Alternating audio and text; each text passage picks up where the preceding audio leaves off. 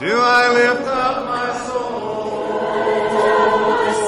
unto thee, O Lord? Do I lift up my soul?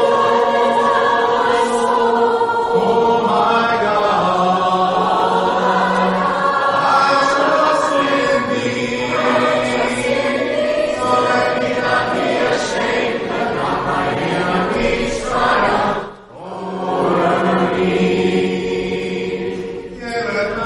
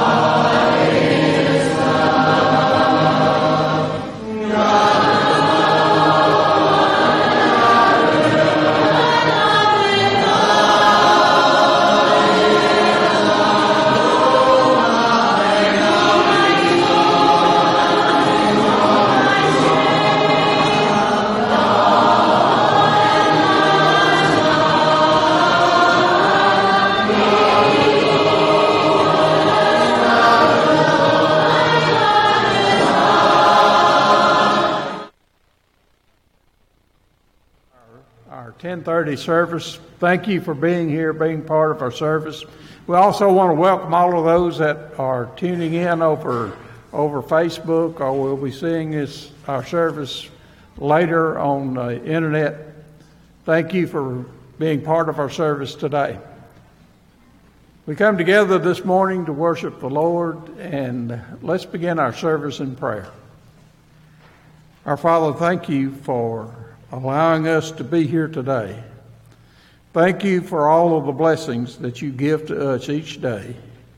And we pray that you will be with us during this time of worship, that we'll set aside the cares of this world, and that we will listen and take in the things that you would have us to do. Father, we pray that this service will touch our lives, change our attitudes, and help us to be a better Christian in your sight. These things we ask in Jesus' name. Amen.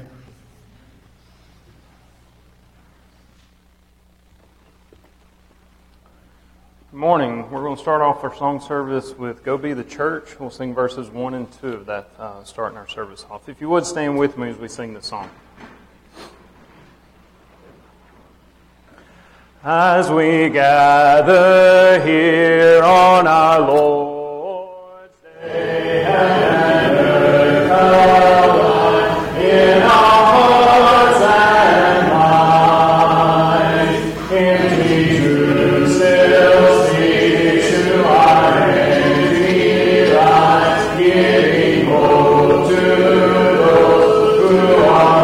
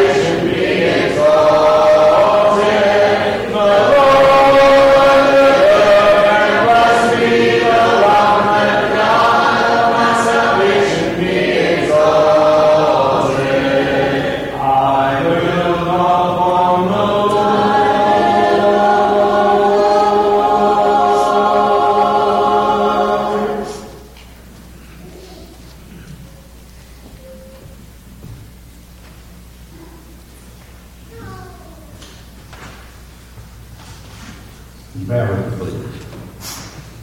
Our Heavenly Father, we are so very thankful for all the blessings of this life. We're thankful, Father, for your love and care for us. We're thankful that you care for us in such a wonderful way, that you provide all the things that are necessary to live life on this earth. We're thankful, Father, for the spiritual blessings that are found only in Christ. We're thankful, Father, for the church that he established with his blood and for the privilege of being members of that blood-bought institution. And we pray for the church here at Boonville, that you would continue to be with us, that you would be with our leadership, with our preachers, our teachers, that we would hear the things that would be necessary for us to do your will in this community and throughout the world. We pray this morning for Ken as he stands before us to bring the lesson to us, that you would give him a good recollection of those things that he's prepared to say and help him present them in such a way that we would be able to understand. And more than that, Father, that we would recognize our duty and responsibility to take the gospel to the whole world. We realize, Father, that we have many in our congregation that are having health problems. We pray your blessings be with Martha Eaton, Bobby Jennings, Caleb Farr, Linda Shirley, Edith English, Ben Roberts, George Hale, Tim Floyd, Nellie Caldwell, Will Tennyson, Cynthia Barnett, Turner Foster, Levi Swinney, Katie Bruce, John David Horn, Martha Carr, and Father, be with all those Bible correspondence people that are studying your word, and be with the one that is heading up that effort. We pray that you would continue to bless each and every one of them. We know, Father, that we often do and say things that are not right. We leave off doing things that we know that we should do. And we pray, Father, that you would continue to forgive us of these as we continue to recognize our shortcomings and ask your forgiveness. We pray that you would go with us now as we continue in this lesson this morning in this service. We pray that everything that we say and do would be acceptable in your sight. These things we ask in Christ's name. Amen. If you'd like to mark number 852 when the roll is called, the piano will be invitation after Brother Ken's lesson. Next we'll sing In Christ Alone. So my hope is found, He is my life, my strength, my song. This cornerstone is solid ground, firm with His hands round and sore. What heights of love, what depths of peace, when there's a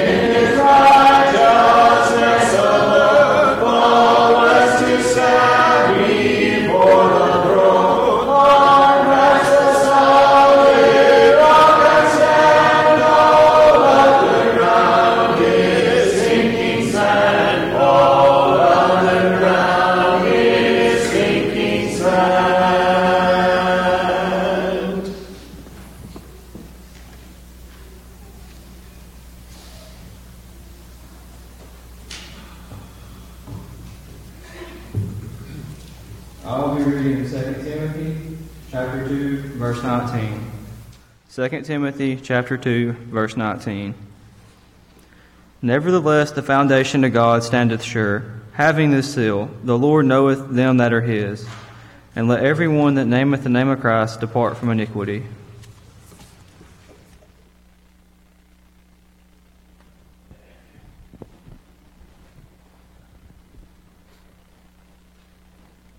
Good morning, everybody. So great to see you. A lot of folks have returned who have been away for a while.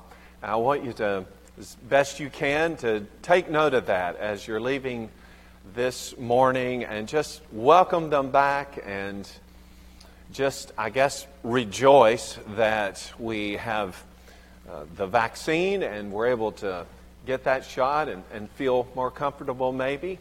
But I'm looking forward to the day when we really can have this thing behind us and get busy about the work of the Lord. And isn't it great just to be together and to experience fellowship with one another? Yes, the 2 or 3 of you that feel that way, that is just so wonderful. Is this working? Hello? Isn't it great? Yes! We love it. We love being together. And I like looking out there and seeing smiling faces. I told Anita a few weeks ago, I said, you know what? I have no idea how it's going because I look out there and I just see eyes and masks without any facial expression. So I hardly get any feedback. And I'm just hoping that there's some life behind that. And the more those masks go down, the easier it is for me. But we're going to be patient, aren't we? And do the best that we can to make everybody feel comfortable so that more folks will come back and assemble themselves together with us. As a function of our general theme, to seek and do, every month we're using a lesson in order to build on that concept. We're right now in a phase where we're deepening our connection to God. So this morning, We're going to draw off of this text of Scripture, which if you didn't know it before, I hope when you leave this morning, you'll realize how powerful and impactful the statement of Scripture that we have before us is. We're going to learn today about the importance of standing on the foundation that God has made, a solid foundation. It's based on the Lord's knowledge of who we are, but it's also based on our naming the name of Christ and abstaining from iniquity. There's God's part, and there's our part. And I hope that when we leave today, we'll know exactly where we stand in all of that, hopefully on the foundation of God. Before we start our study, let's pray that God will bless all of us together as we're worshiping in our meditation upon His Word. Let's pray. Our Father, we thank You for the blessing it is to be assembled here and to study from Your Word. And I pray, Lord, that You will help us through the mechanism of Your Word, that it will impact our hearts, we'll take it in, and it will make a difference with us. I pray that all of us are standing on Your foundation. And Lord, if there is anything that is wrong with us, anything that is standing between us and our relationship with You, of deepening our connection to You, I pray that today we'll be able to remove it. I pray that You'll help me to communicate it. And I pray for those who hear these words that they'll be able to accept it, and that it truly will be a study that will bless us spiritually and help us to get on the right footing. In Jesus' name, amen. Okay, so there are a lot of books in the world. And I don't know if you ever frequent a library. I go into some libraries and I'm underwhelmed. I go into some libraries and I'm overwhelmed. You can't even hardly reach the books for the abundance of books. And they have writers who deal with every subject imaginable. And if you were to gather up all of the books of all time, it would be a sight. But much of what has happened in the past has been lost to us, but that has not stopped the production of books. Solomon said one time in Ecclesiastes chapter 12 and verse 12 that there practically is no end to the making of books. We have books that just deal in fantasy, novels, and you can get into a series with a particular writer and you can go on and on and on. And even if you don't particularly like that volume that you're on now, you're so into that writer, you hope the next one maybe will take it up a notch. And then not only do they have one series, they probably have a deal with their publisher where they have to write many series. And so you're just hooked on a writer. And then that scenario can go on and on and on with what seems to be a numberless supply of authors of novels. And then if you aren't into that, all of us at some point in work had to get a manual. Maybe we needed a manual to fix a particular machine in the office, or maybe there's a manual that goes along with the work that you do to describe the procedure. We have books that we just go to for a particular procedure. We just look at one little aspect of that. Someone came in my office one time and saw the books on my shelves and said, "Have you read all these books?" And I'm like, no. No, many of them are just reference books. And so I'll go to them, I'll look at one particular section. I've not actually read the whole book, but I've read portions of most of the books. You have books like that. Some books are textbooks. So you're in the classroom and you may not even enjoy what you're reading, but what is on that page is there for the development of your knowledge. We just have books upon books upon books. And if that weren't enough, then today represents the easiest time in history for you to become a published author. You can actually write a book, put it in basically a PDF form upload it to a digital publisher, and there you go. Thousands and thousands of those are put online all the time. Day in and day out, books and books and books and books. Some books just have names in them. I'm thinking in relation to what happened with Joseph and Mary. Okay, so Joseph and Mary were displaced from their regular home to go to Bethlehem because they needed to go there so that they could sign documents and basically be enrolled or have recognition of their citizenship. And you know how this usually goes. We want to know you're our citizen because we want your taxes. So they had to sign up for their taxes. Their names were written along with so many others. There is a kind of document that exists in which we also, because of our citizenship, have to be recognized. Philippians chapter 3, verse 20 reminds us that our citizenship, well, it's in heaven. We are sojourners on the earth. We are pilgrims.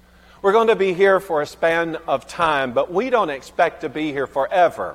We're just passing through this life in order to be a party to what is going to be just an amazing existence with the Lord forever and ever. Eternal life. That citizenship, that recognition in heaven is actually written down in a book in heaven. Philippians chapter 4 and verse 3.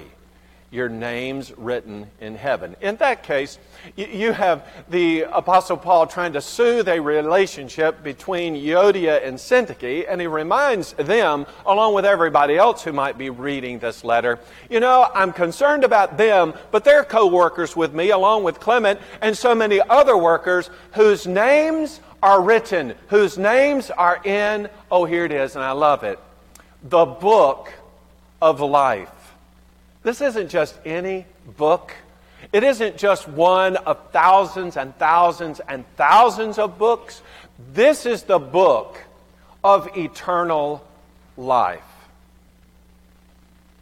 Now, as regards getting my name in that book and keeping it in the book, there are statements in Scripture like the one that we're reading here in 2 Timothy 2, verse 19. Nevertheless, the solid foundation of God stands.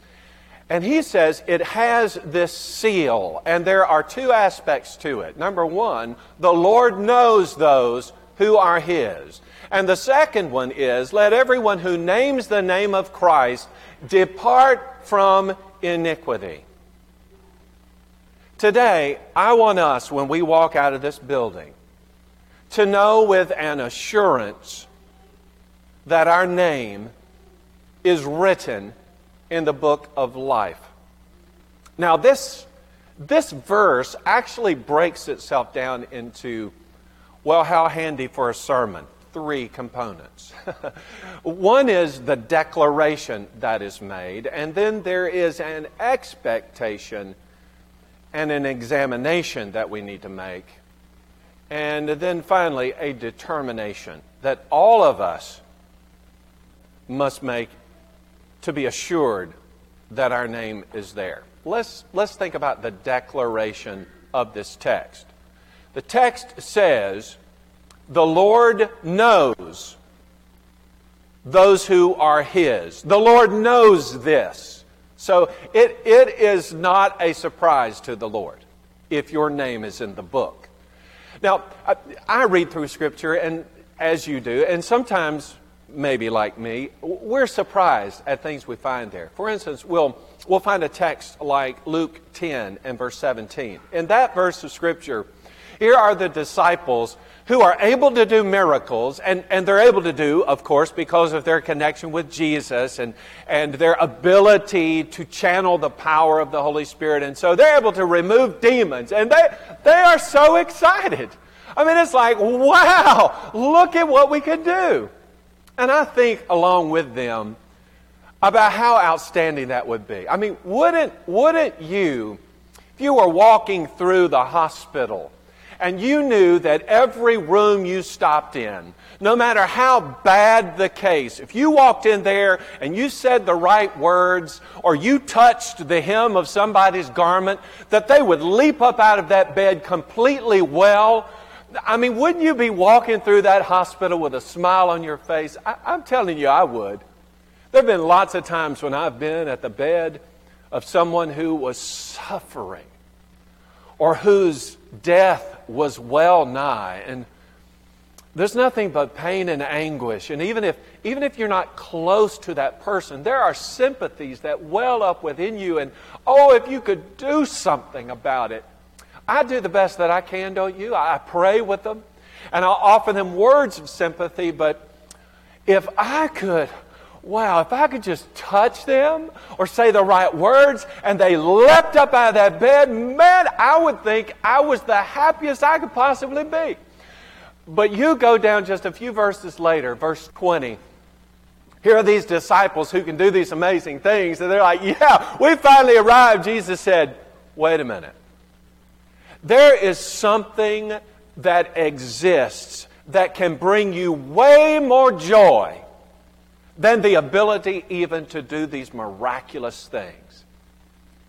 And it is the knowledge that your name is written in heaven. Think about that now. I may not be able to walk through a hospital and free people from their physical afflictions, but there is something that ought to put a smile on my face every day, despite what I deal with that might otherwise be negative in my life. And it is the knowledge that the Lord knows me and that my name is written in heaven. In Philippians chapter 4, verse 4, pretty famous text. Rejoice in the Lord always, and again I will say, rejoice. A couple of verses later is that famous text, verse 6, where he says to be anxious for nothing. So we look at those and we're like, well, rejoicing and no anxiety. Maybe he's talking about an ideal here. Maybe he's setting something as a high standard, a bar that I'm trying to aspire to. And boy, if I could have that, that's just kind of the ideal. If I could aspire to that joy, if I could live a life free of anxiety, that'd be great. Sometimes we want to justify how we feel, how negative we feel, by saying, well, that's what we're hoping to achieve. Paul didn't write it like that. Paul wrote it in order to encourage people to do and be just that. You be joyful. You rejoice. You be free of anxiety. Okay, why should I? Despite the fact that he encourages us to pray and our connection with God, how is that going to translate into joy and freedom of anxiety? Well, back up one verse, verse 3.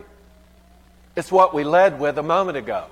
Here are these people who are basically fighting, and Paul says, stop for a minute and remember this. Because this is the thing that is even way better than working miracles. It is the knowledge that your name is in the book of life. The book of life. The book of life. What would that mean exactly? Well, he's not talking about this life. We're to have the joy and we're to have the freedom from anxiety in this life because of what we know about the one he's talking about. The life that's connected with the book. What kind of life is that? That is eternal life. In Romans chapter 6, verse 23, I think that text does a good job of describing it for us. He says that the wages of sin is death, and that's not physical death. You sin, you don't automatically die, do you? That's not physical death. The wages of sin is death. That's eternal death. The wages of sin is death, but the gift of God is eternal life in Christ Jesus. Eternal life, the gift of God. Who gets that? The Lord knows those who are His. Lord knows those. Those folks are the ones who are going to be getting that eternal life. The ones whose names are written in the book of eternal life. God knows you. God knows you intimately, personally. If you're in, He knows about you. John chapter 10, beginning at verse 27. Jesus said, "My sheep hear my voice, and I know them, and they follow me. And I give to them eternal life, and they shall never stumble, neither shall anyone snatch them out of my Father's hand. My Father which gave them to me is greater than all. No one is able to snatch them out of my Father's hand." No one. You know why? Because He knows who they are. He knows who is His. The Lord knows that. That's quite a declaration, isn't it? That ought to make us feel great, except that sometimes there's just a big question mark about it. I don't know why, but I meet lots of Christians who have question marks similar to this. So I want to examine, if the Lord knows those who are His, how can I know that I am His? Big question mark. Here's what we tend to do. We typically do. We'll say, well, those who are members of the church. Those people are the ones that the Lord knows. And that makes sense, right? Hebrews chapter 12, verse 23 says that we are registered in heaven. That is members of the church. So I get it. If I'm registered there, kind of like with Joseph and Mary, registered in the book of citizenship, I'm a citizen in heaven. My name's written there in the book of life. Thank you, Lord. Yes, and He loves the church, right? You don't have to go any farther than the book of Ephesians chapter 5, verse 25, and the next couple of verses. Husbands, love your wives, just as Christ also loved the church and gave Himself for her, that He might sanctify and cleanse her with the washing of water by the word, that He might present her to Himself a glorious church, not having spot or wrinkle or any such thing, but that she should be holy and without blemish. Does Jesus love the church? Yes. How much does He love the church? Enough to die for her, to cleanse her and wash her from the stains that came. Well, you and I, we commit sin. Jesus died so that He could wash us free of our sins and add us to the church. Acts chapter 2 and verse 47. And how special is that?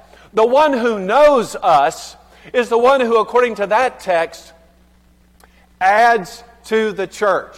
In that text, they're specifically added to the church daily. Those who were being saved. If you are the saved, the Lord has added you to the church. The Lord knows who that is. He knows who you are. Therefore, you, in that process, ought to know it too. So, you obeyed the gospel. You were buried into that watery grave of baptism, Romans 6, 3 and 4. In the death, you had your sins washed away, verse 7. And when you rose up in newness of life. The Lord added you to the church. You know and He knows. And when He did that, when your citizenship was secured by your obedience to the gospel, your name was written in the book of life. You were saved, and now you have eternal life written right there in the book. But can we be a little more specific about this? Because I've seen people, maybe you have too, who are fanatical about making sure their name is in the church roll book. I mean the one that we keep maybe at the office. I've been places, I don't know if this is true here or not, but I'll just tell you my experience. I've been places where I was called by a person to check and make sure their name was on the roll book that I had not met over the past 8 years. In fact, they had moved to another state. But they just wanted to make sure they were still on the roll book where we were. I thought, that's odd. Want to make sure my name's on. First of all, that's not the book we're talking about. We're not talking about the roll book or the directory book. We're talking about the book that God keeps that is in eternal places. The book of life. the book of eternal life. God writes the name in there. Nobody else can take it out, okay? So if your name is in that book, don't misunderstand. It's there for good until, well, this. There's a little passage of Scripture that might create a little bit of heartburn. And that's the book of Revelation, chapter 3 and verse 5. Now, this is coming to the close of a description of several churches, 7 in fact, that had all kinds of problems, most of them. And in those churches, they had predominantly people who were unfaithful and who were being defeated by worldly influences. But always, in every church, there was at least a nucleus of people who were overcomers. Literally, the word overcome means to be victorious. So there was always seemingly a group of people, however small, who were overcomers in those churches. In this text, Revelation 3 verse 5, he says that those who overcome will not have their names blotted out of the book of life. Okay, now stay with me here. If you're an overcomer, don't worry. Your name's not going to be blotted out. Now, you know the flip side of that coin, don't you? If you are not an overcomer, then the expectation is your name is blotted out. Now, I'm just going to tell you this about me. I don't want my name blotted out of the book of life, the book that corresponds to eternal life. I want to overcome. I want to win. Now, what would it mean to overcome? Overcome what exactly? Every time there was a problem, its root was the same one that we face, and that is Satan, evil that is in the world. There's a passage of Scripture uses the very same kind of language in the book of Romans, chapter 12, the very last verse, verse 21. It's the last verse in a series of verses that deals with how you live as a living sacrifice. So it's a positive passage of Scripture. Here's what you do. You do this and this and this and this. It's just an entire package, that chapter, an entire package of what it is to be a righteous, upright person. To serve God to the fullest of your ability. Do these things, success. But look at that last verse. Do not be overcome by evil, but overcome evil with good. Don't be overcome, rather overcome. Don't be overcome by evil things, but overcome the evil by good things. Our text from 2 Timothy 2, verse 19. It's one of those charges, one of those seals, the Lord said. Oh, the Lord knows those who are His, and everyone who names the name of Christ, let him depart from iniquity. If you have named the name of Christ, I'm a Christian, right? Christian, got the name of Christ. If you are a Christian, you've got to depart from sinful things. Depart from iniquities. Okay, so I've got to overcome evil with good. Overcomer. And then there's the matter of Satan. So you're a child of God. He wants to thwart your success. He doesn't want you to have eternal life. And so Peter reminds us to be vigilant. In 1 Peter chapter 5, verse 8, he says, be sober, be vigilant, because your adversary, the devil, walks about like a roaring lion, seeking whom he may devour. Resist him, steadfast in the faith. Stop right there. To be an overcomer means I'm going to have to hold on to my faith no matter what. If I will hold on to my faith, then I'm not going to be overcome by evil. I'm not going to have the devil defeating me continually. Rather, I'm going to be resisting the devil. James says that if I resist the devil, he will flee from me. There's the antidote to the problem that exists for a child of God who is overcome by evil. You've got to resist the evil. Stop it. But part of all of that is my faithfulness as a Christian. I may have my name on the roll book and have had my name because of unfaithfulness blotted out of the only book that really matters. The book of life, the book of eternal life. I better examine, don't you think, about that question mark. Am I a faithful member of the body of Christ? Oh, He knows. Wait a minute. He knows. I know that for sure because that's what my text says. So I have to make a determination. Am I going to stand on that solid foundation or not? He knows, and I know me. Don't you know yourself? You know, I know me. I know whether I'm faithful or not.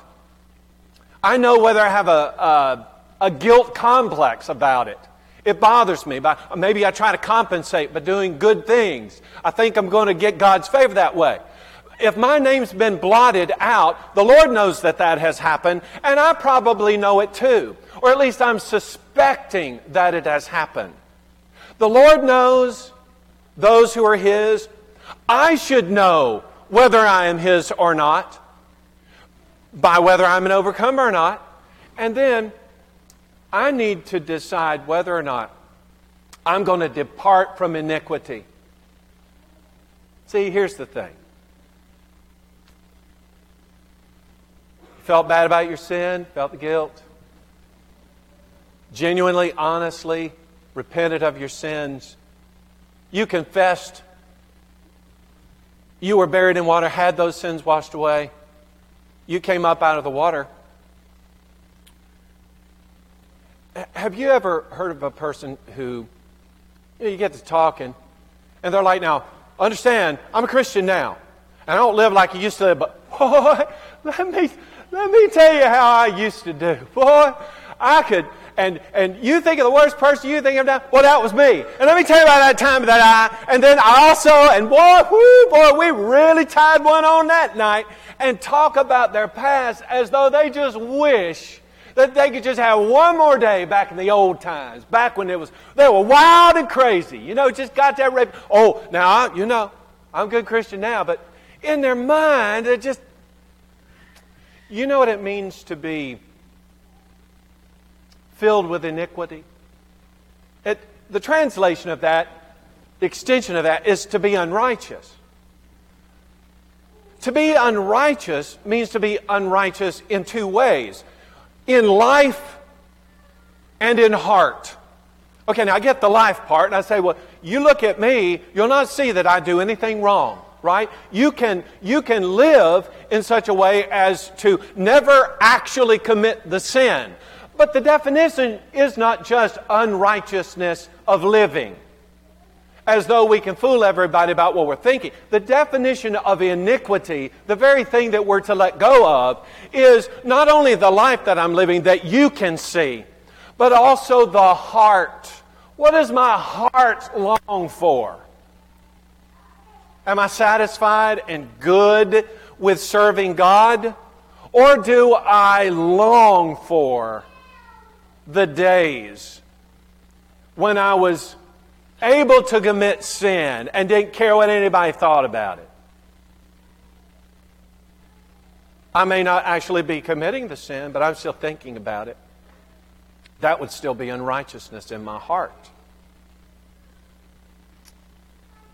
I have to decide whether I'm going to stand on God's foundation or not, looking toward eternity and not looking back to a sinful life that would have resulted in, well, we've got a picture here, and there's another text in the book of Revelation, chapter 20 and verse 15, that I want to bring in here.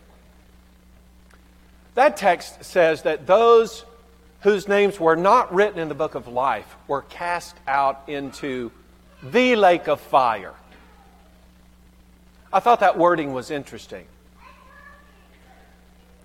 It's interesting because he doesn't say they were cast into a lake of fire. Now, the picture that I have on the slide is a picture of a volcano, and there's your lava. And lava is melted dirt. Now, you know how hot it has to be to melt dirt? About 2,000 degrees. Okay? 2,000 degrees. That would be a lake of fire. The lake of fire that we're talking about here in the book of Revelation is not just a naturally occurring lake of fire, one that you could find in the midst of an active volcano. You know, it's not your typical run-of-the-mill 2,000-degree lake. This is a lake that God has created for eternity, that He describes as a lake of fire designed to create an environment of punishment that never stops. So He says that those whose names are not written in the book of life are being cast out into, not into a lake of fire, as though it's just some other lake, but into the specific lake of fire designed for the punishment of sinners, those who chose to live a life for themselves and not for the Lord. Even for those who once were in the book of life, but now have been blotted out. God's looking over the book of life. Oh, there's a blot right there. Wonder whose name was it? Don't know. Moving on. If that name's not there, cast into not a lake of fire, the lake of fire God has created for an eternity, a punishment. Well, what would iniquity be? What is unrighteousness?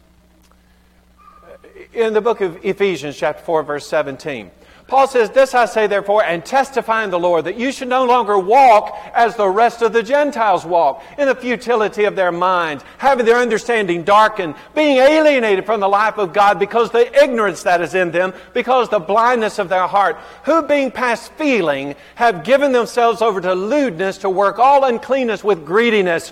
But you've not so learned Christ, indeed you have been taught by Him as the truth is in Jesus, that you put off concerning your former conduct the old man which grows corrupt according to the deceitful lust, and be renewed in the spirit of your mind, and that you put on the new man, which was created according to God in true righteousness and holiness."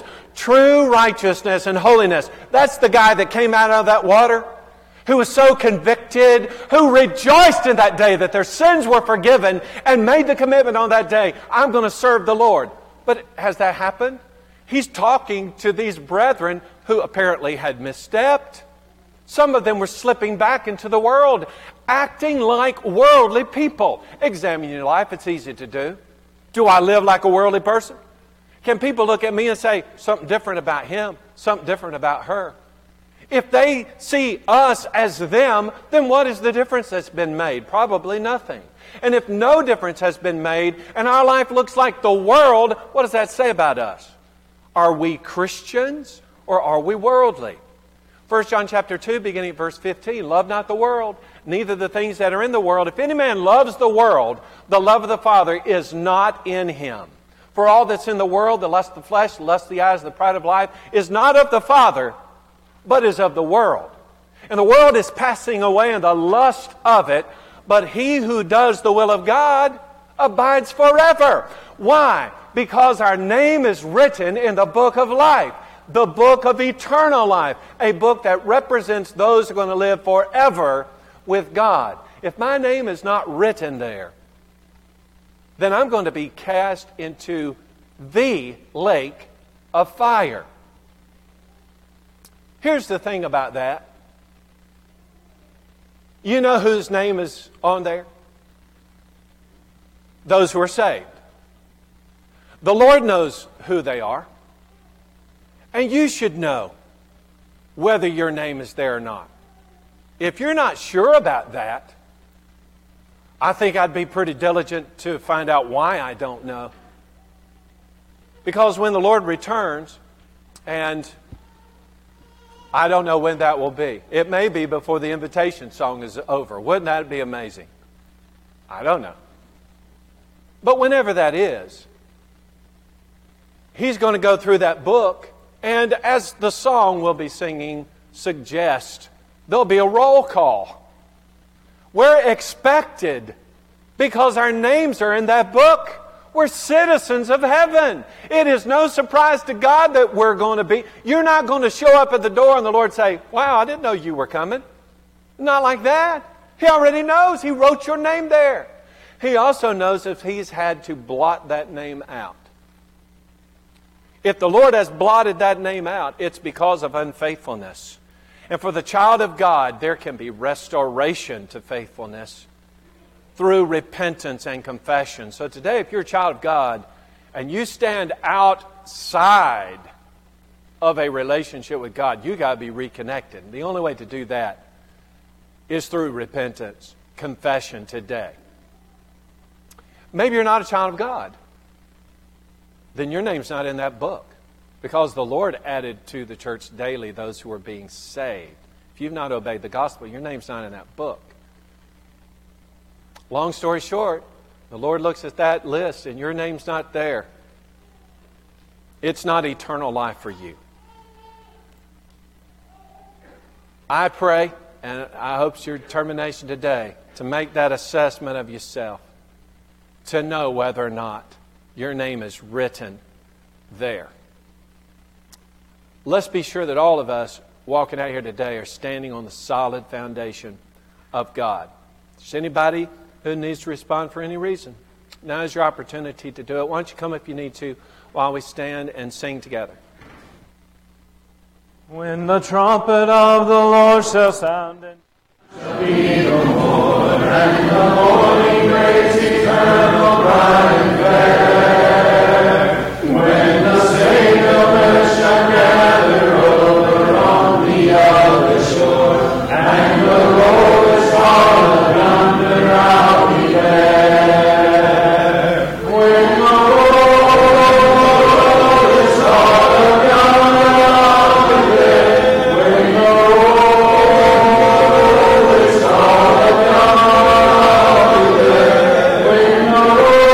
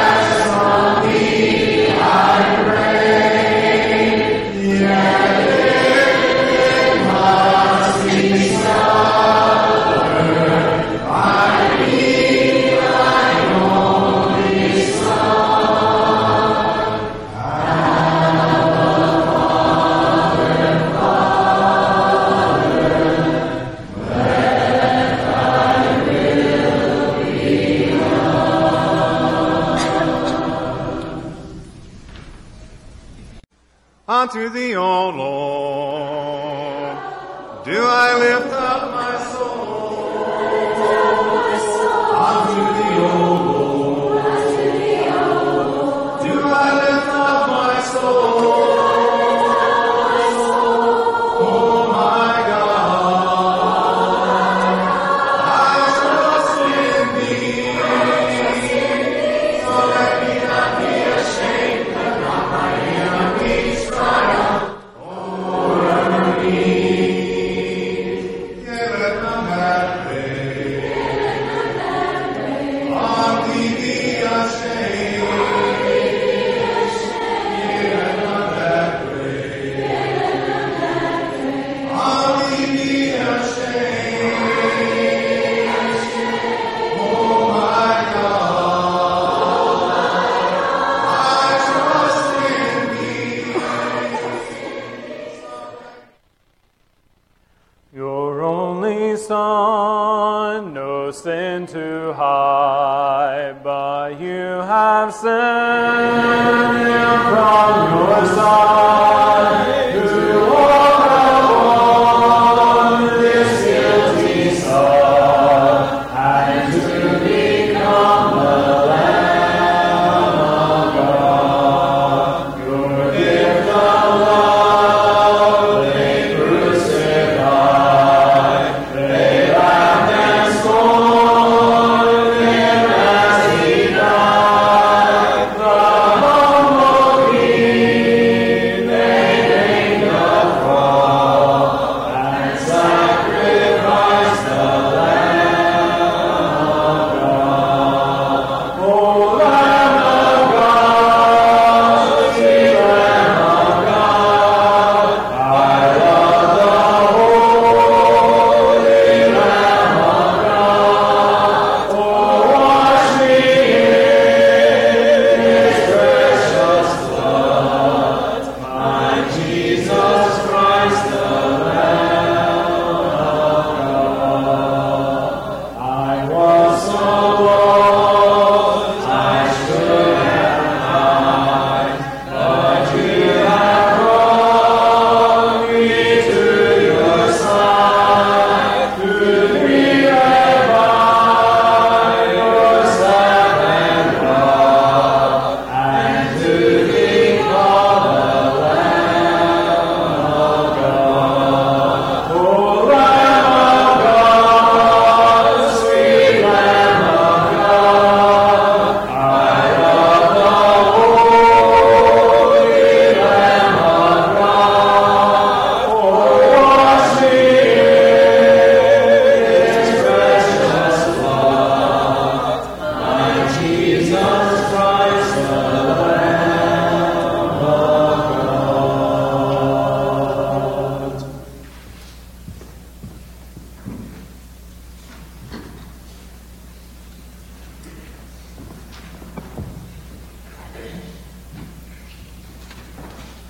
If everyone that needs communion, if you would raise your hand at this time, someone will bring you one.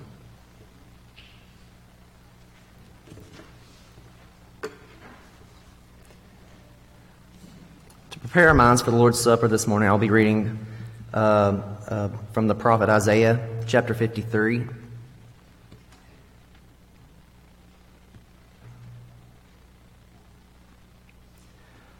Who has believed what we have heard, and who has the arm of the Lord been revealed to? He grew up before him like a young plant and like a root out of dry ground. He didn't have an impressive form or majesty that we should look at him, no appearance that we should desire him. He was despised and rejected by men, a man of suffering who knew what sickness was. He was like someone people turn away from. He was despised, and we didn't value him. Yet he himself bore our sicknesses, and he carried our pains. But we in turn regarded him stricken, struck down by God, and afflicted. But he was pierced because of our transgressions, crushed because of our iniquities. Punishment for our peace was on him, and we are healed by his wounds. We all went astray like sheep. We all have turned to our own way, and the Lord has punished him for the iniquity of us all. He was oppressed and afflicted, yet he did not open his mouth. Like a lamb led to the slaughter, and like a sheep silent before his shearers, he did not open his mouth. He was taken away because of oppression and judgment, and who considered his fate? For he was cut off from the land of the living. He was struck because of my people's rebellion. They made his grave with the wicked and with a rich man at his death, although he had done no violence and had not spoken deceitfully. Yet the Lord was pleased to crush him severely. When you make him a restitution offering, he will see his seed, he will prolong his days, and by his hand the Lord's pleasure will be accomplished. He will see it out of his anguish, and he will be satisfied with his knowledge. My righteous servant will justify many, and he will carry their iniquities.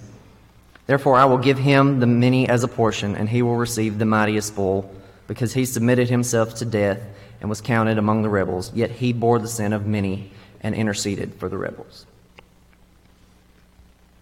As you prepare, partake the bread, let us give thanks. Heavenly Father, God, we're so thankful for this sacrifice that Christ was willing to take on the iniquity of us all.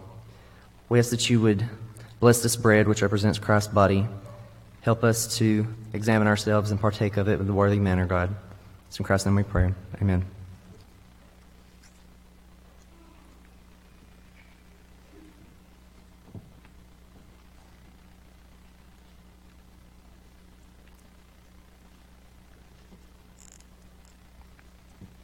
Let's give thanks for the cup.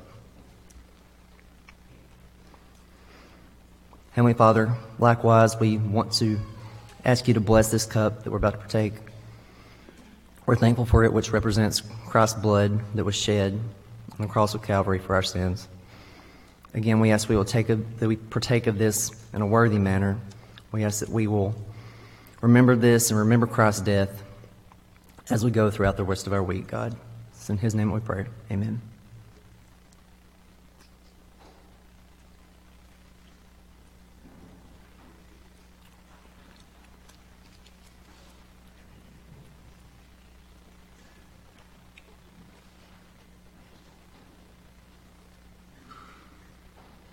We've also been commanded to give, and there's all the ways that you can do that.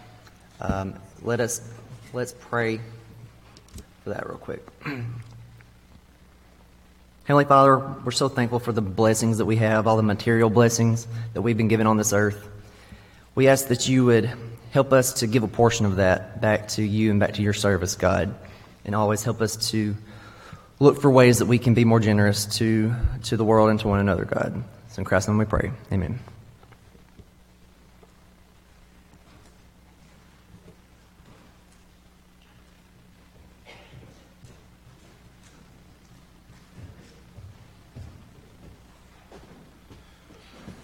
Good morning. I have a few announcements this morning. Card up here. Also, I wanted to add that Sue Mason makes the best peanut butter oatmeal chocolate delights that ever have been.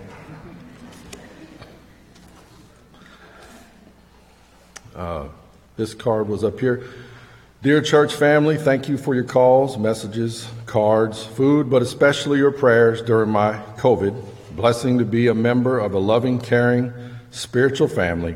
With appreciation and love, Myra Mooney. And also, another one.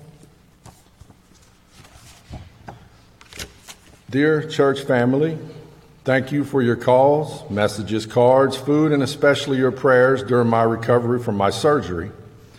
It is a blessing to be a member of a loving spiritual church family. With appreciation and love, Ben and Joanne Roberts. We have a few announcements. The Seek and Do Workday. This past Friday, 16 people traveled to Winona on the church bus to work at the World Evangelism Literature Warehouse.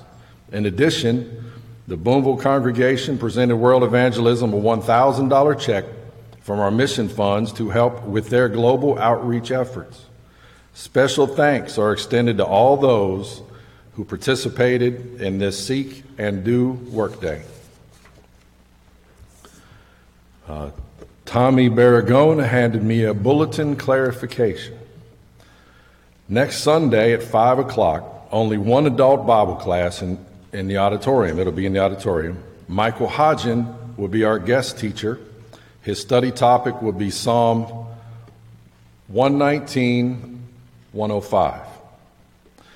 And also, the annex meeting next week is for men who are current adult Bible class teachers and men who are willing to teach and men who are willing to learn to teach. We have 180 here right now. There were 99 this morning, so that's 279 today. That's good. That's getting better. I think you're right, yes. So that's 280 people. Thank you for that clarification. Next Sunday, the Providers Ministry, headed by Tom Wade, well, anyone, young men involved in that after the service next Sunday, meet with Tom Wade, and he'll be having a service or a meeting at his shop where he'll be teaching them after church next Sunday. Also, let's keep in mind the SALT teams that are being put together. So there's 4 of them. Just if you're in SALT Team 3, it doesn't mean you're less important than SALT Team 1, unless you're in Guy Gardner's team, but that's not it. Also, Lads to Leaders, it's pretty much in full stride now. That's coming up right around the corner. Please look at the bulletin for all the activities and practice sessions that we have today and Wednesday and every other day, and all those that are heading those up. Much appreciation goes to them. And I believe that is all I have for now.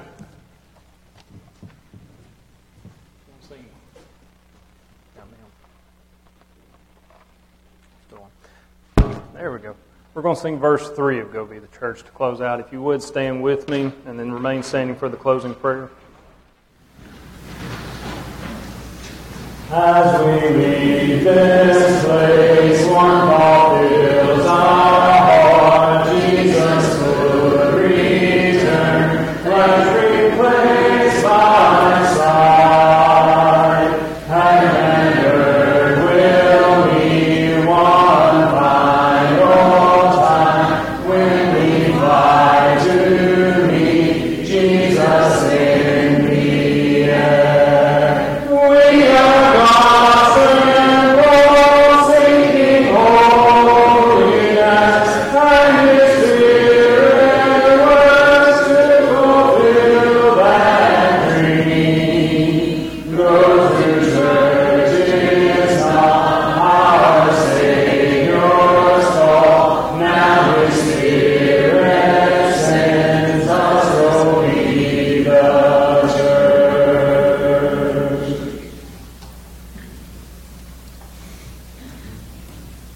Please pray with me. Heavenly Father, we're so grateful we've had this time together on this first day of the week. As we have heard, as we have learned, may we stand on that foundation that you have created, that you've given us. May we stand together. Father, may we not be foolish. May every word, every thought, every decision that we make be in line and in accordance with thy word. Father, may we do all that is right here so that someday we can be there with thee. Father, we love thee so. We're so grateful for your Son. And in Jesus' name we pray. Amen.